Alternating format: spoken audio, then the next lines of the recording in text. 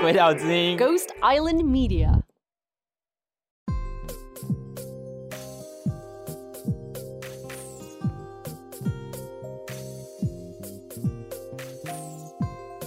Hi, I'm Nature Nate, and welcome to the first episode of Waste Not, Why Not?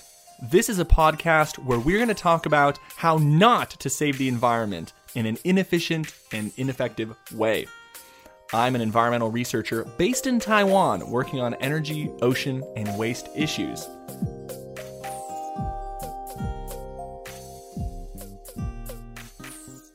We all want to do what's good for the environment, but we don't always know how. There's a lot of misleading information, oversimplified solutions, and overhyped innovations that are steering us the wrong way. In every episode, we're going to look at the ways we are trying to save the environment and what we should be doing instead. For example, are paper straws actually good? Can I recycle a light bulb?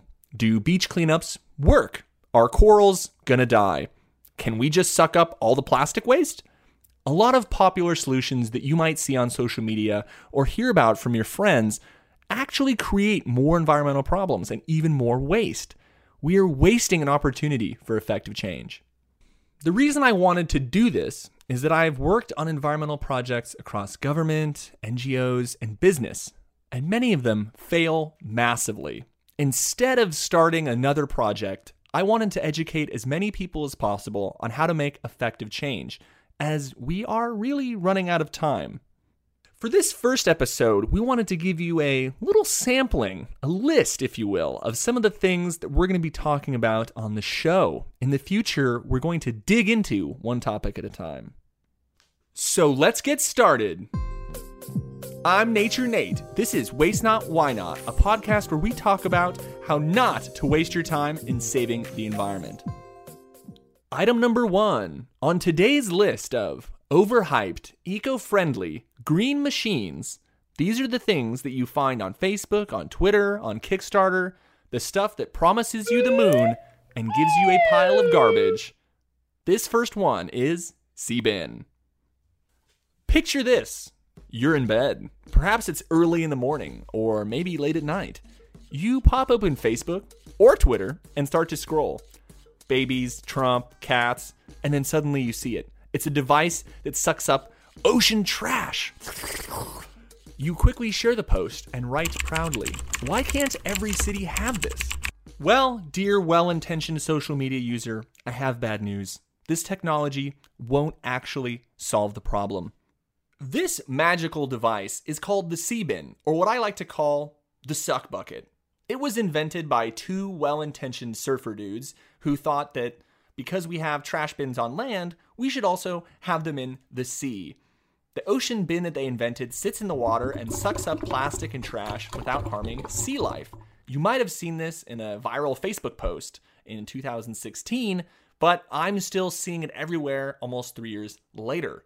The video opens with this happy campy music. We see all sorts of trash and goo being sucked up inside of this bright yellow bucket in the marina. The CBin was supposed to be a new hope in the fight against ocean plastic pollution. Good intention! Yes. And in the video, CBin looks simple. It seems like you could just buy this and use it to pick up a bunch of trash. On principle, I'm supportive of this idea because it's good to remove trash near the shore, and boat marinas are a large contributor. But my problem is this. Does this dinky bucket match the scale of plastic pollution? No. The buckets are not nearly large enough to make a difference. This works in your pool because it basically is a pool cleaner, but it doesn't work in the ocean. And even at the marina, you have to move it around. This project gets a lot of attention, but it's wasted because we haven't actually seen any real change in that video since 2016. What we should really pay attention to, or should I say who, is Mr. Trash Wheel. Mr. Trash Wheel lives in Baltimore and loves Twitter, punk rock, and sucking up trash from the marina. He's about the size of a boat and has a giant water wheel with 2 big booms and 2 big googly eyes. And he's so cute that you can watch him suck up trash all day on a 24/7 live stream and even visit him as a tourist attraction. Mr. Trash Wheel was invented in 2008 by John Kellett, who told NPR that it looks like a cross between a spaceship, a covered wagon, and an old mill. Now, Mr. Trash Wheel cleans up about 250 tons of trash each year. To put that into context, that's about the same weight as 20 passenger jets. That's not an insignificant amount of trash. Since then, the Trash Wheel family has expanded to include the female Professor Trash Wheel and the gender-neutral Captain Trash Wheel. The three of them together have cleaned up more than 1,000 tons since 2014. That's a lot of jumbo jets. Now, that doesn't sound like a huge dent, but when we do the math, we find out that we only need 32,000 Mr. Trash Wheels in every major river to completely stop land-based plastic pollution. When you think about the amount of rivers in India or China or the US, that might sound kind of ridiculous, but imagine how many sea bins we would need. We would probably need 1 billion sea bins. So in that context, Mr. Trash Wheel matches the scale of plastic pollution, where sea bin, sadly, does not. Okay, and before we move on, if you have Twitter, follow Mr. Trash Wheel. They have a great feed and share all their data. And if you're from Mr. Trash Wheel, hit us up. I'd like to talk trash with you. Number 2 in overhyped eco-friendly green machines that don't actually solve problems, the Sandmaker. This comes from a New Zealand beer company, and it's a vending machine that crushes beer bottles into sand. This invention was supposed to address the global loss of sand. Yes, that's right, our beaches are shrinking from sand mining. Companies are harvesting this natural sand and using it to create artificial islands, hotels, and even new beaches. For example, one dredging machine from Cemex, a Mexican construction company, dredges up to 2,000 Olympic-sized swimming pools of sand per year. This is just one machine. Imagine in your mind one Olympic-sized swimming pool, fill it with sand, and then multiply that by 2,000. That's a lot of grains. So this beer company, together with an advertising agency, thought that if beer bottles could be crushed back into sand, then they could save the beaches in New Zealand. So they created these vending machines that could be placed throughout the country. This has all the components of a feel-good campaign. Beer, check. Beach, check. Saving the world, check. Social responsibility, check. Now let's buy their beer. No, stop. This is actually bullshit. How do I know this is bullshit? Well, if you go to their website, the only information they have about their sand machine is a single image infographic. And that's just not enough information to convince me. Second, this might actually hurt the environment more. Now, for this to work, the sand that gets produced from the crushed bottles needs to be collected, often throughout the islands of New Zealand. And sand is really heavy. It takes a lot of fuel to move it around. You need large trucks. Those trucks create a lot of noise, and because those trucks are heavy from all that sand, they're going to be damaging the roads. This is a really potentially serious environmental problem. Third, bottles shouldn't be crushed for sand. They should be recycled into glass. They are infinitely recyclable. Glass bottles were one of the first products we ever actually recycled, and that's because it's easy to do. We're good at it. Here in Taiwan, we recycle more than 95% of our glass bottles. In Europe, bottles are typically reused multiple times before recycling. And in the US, the first recycling legislation was about glass bottles. To sum up, we are good at recycling glass. The wasted opportunity for this campaign is that their technology could actually solve a problem with unrecyclable glass, but instead it was marketed as a solution to sand mining. But that's not really what it does. It's just a marketing gimmick, not a real environmental solution. So this campaign is successful in only one way, and that's getting you more drunk. And the more beers you drink, the more that this campaign makes sense. It's not going to solve the sand mining problem, but it could solve a boring Friday night. So this invention adds nothing, won't work, and is basically just marketing. I vote it as a waste. Okay, number 3 in overhyped eco-friendly green things that don't solve problems. Biodegradable 6-pack rings. For this invention, Saltwater Brewery in Florida has created not only biodegradable, but supposedly edible six-pack carrier rings. A promotional video shows off a computer-generated sea turtle eating computer-generated six-pack rings. Wow. This product is made using leftovers from the beer production process, and normally I'm a huge fan of products from waste, but the framing here is problematic. Six-pack rings and people's obsession with them blows my mind. After we're done using them, we cut them up because we assume that we're going to put them in the ocean and sea life are going to swim through them.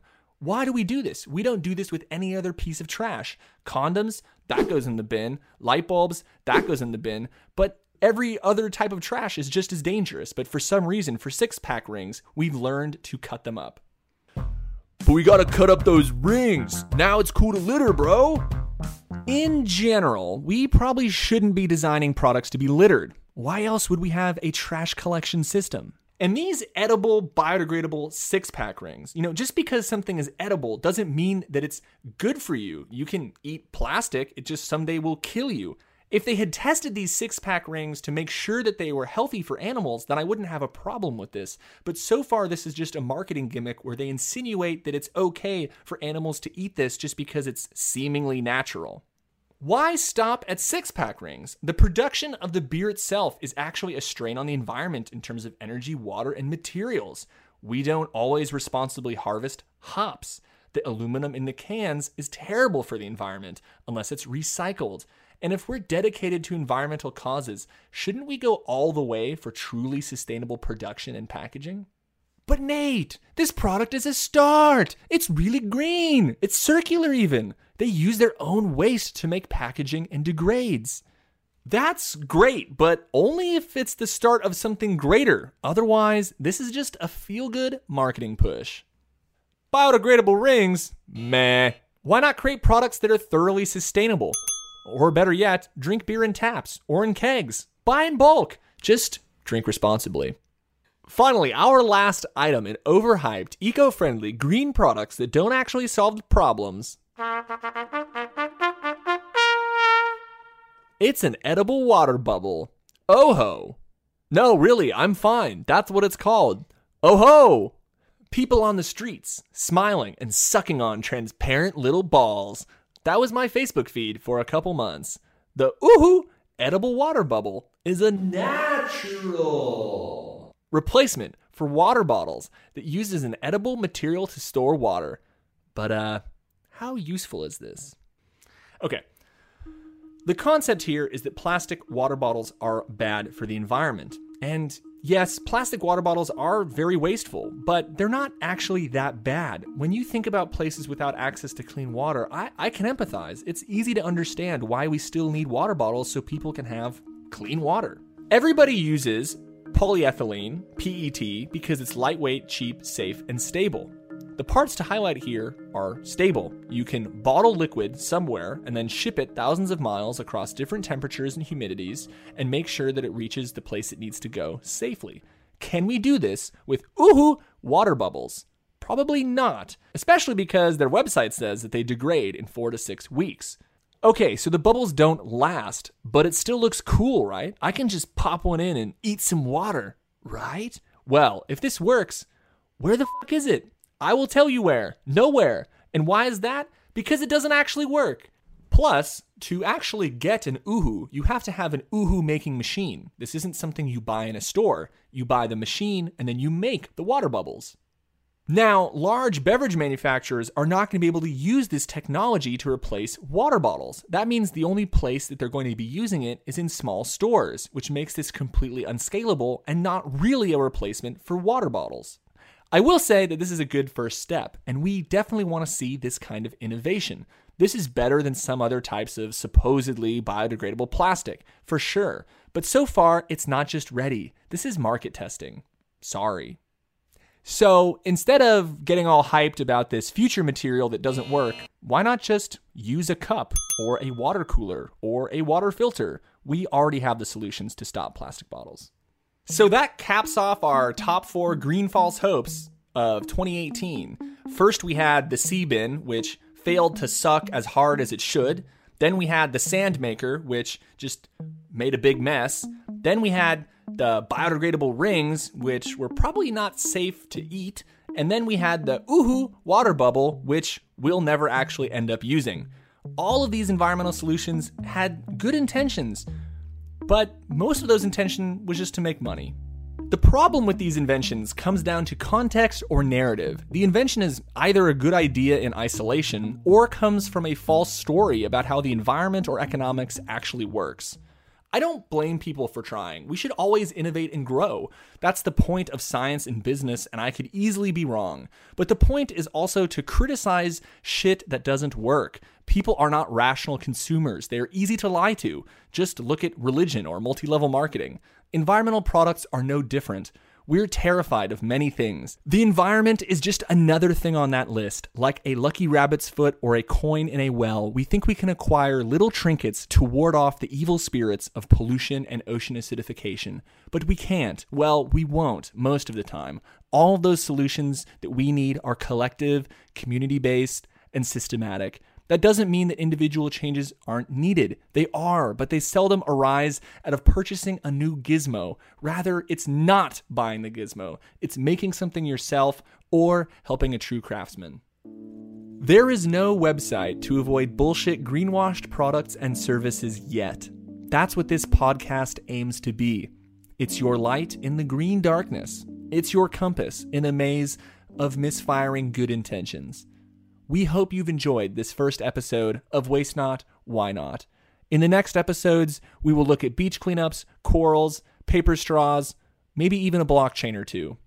I'm Nature Nate, and this is the Waste Not, Why Not podcast, recorded on a cloudy day in Taipei, Taiwan, using a Yeti provided by Blue Microphones. Subscribe to our show, look us up on social media, and if you like our show, tell a friend about it. If you have feedback or questions, send us an email. You can find all our contact information in the show notes. This has been a Ghost Island Media production. This episode was produced by Emily Y. Wu, written by me, Nature Nate, edited and sound engineered by Emily Cardinelli.